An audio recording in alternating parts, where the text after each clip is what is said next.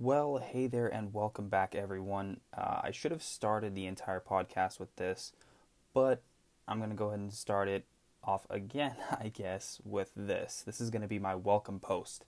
I already have this on the WordPress website, just like every single other podcast I'm going to put up.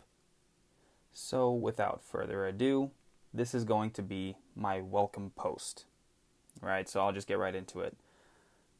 Hey there, everyone. Or should I say, hey there, you that happened to stumble across this podcast. I don't know you. I don't know how you came to find this blog, but I do believe that the Lord works in mysterious ways. And before someone stops me and goes too far down this rabbit trail, I don't mean in some esoteric way like, oh, the mystery. No. I believe that our Lord and Savior Jesus Christ has work to do in all of us. And I hope that by putting out this podcast that I'll be able to fulfill His will in my life and bring honor and glory to Him. I'm actually starting this podcast to share my testimony and hopefully to further the knowledge of others through the studies I do on the Word. My goal and my hope is that someone will find this podcast or hear something in it that helps them find their way to Christ.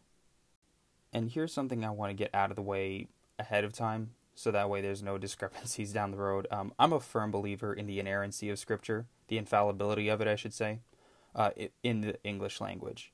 And I believe that that very inerrant translation that I'm talking about is the King James Version. Now, I hold to a lot of other beliefs that I hope I'll be able to bring up in this podcast. But until then, I pray that God works in the hearts of all who listen to this, and I pray that God works in my heart to keep me under proper authority. And I also pray that I never teach anything that isn't clearly taught in the Scriptures. God has to have the last word in all things. So I think it's only fitting, since we're getting to the end of this episode, to quote some Scripture. And today that's from Numbers chapter 6, verses 24 through 26. The Lord bless thee and keep thee. The Lord make his face shine upon thee, and be gracious unto thee. The Lord lift up his countenance unto thee, and give thee peace. Amen.